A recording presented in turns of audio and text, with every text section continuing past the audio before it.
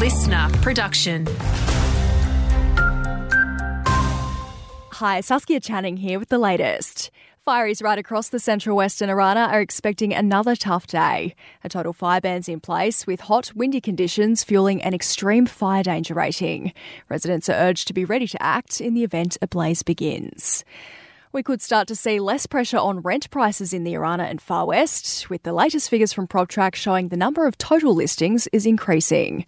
Spokesperson Cameron Kusha says while rents have risen 6.5% over the last quarter, that should start to slow. So new listings are up 18.3% and total rental properties on the market are up 26.2%. So that's probably going to start to slow that pace of rental growth in the market there.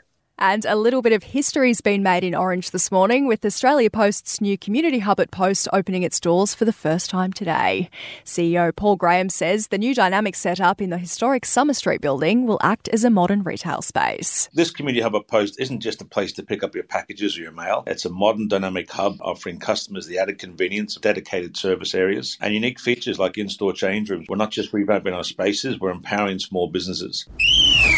Having a look at sport, an 8-0 thumping of the Philippines has seen the Matildas make it 2 from 2 in their Olympic qualifying campaign. Captain Sam Kerr and Caitlin Ford both scored hat-tricks in front of a record crowd. Kerr telling 10 it's all the more special to do it in her home state and 59,000 fans at Optus Stadium. It's amazing to play here at Optus in front of a packed crowd and walking out. Yeah, it was pretty nice, but a great performance by the girls. On home turf, 2 days kicked off in the Bathurst and Orange cricket comp over the weekend, with some mammoth results posted at stumps on day one. The Cavaliers slogged 384, while the Orange Sims ended their innings early, declaring at 9 for 392.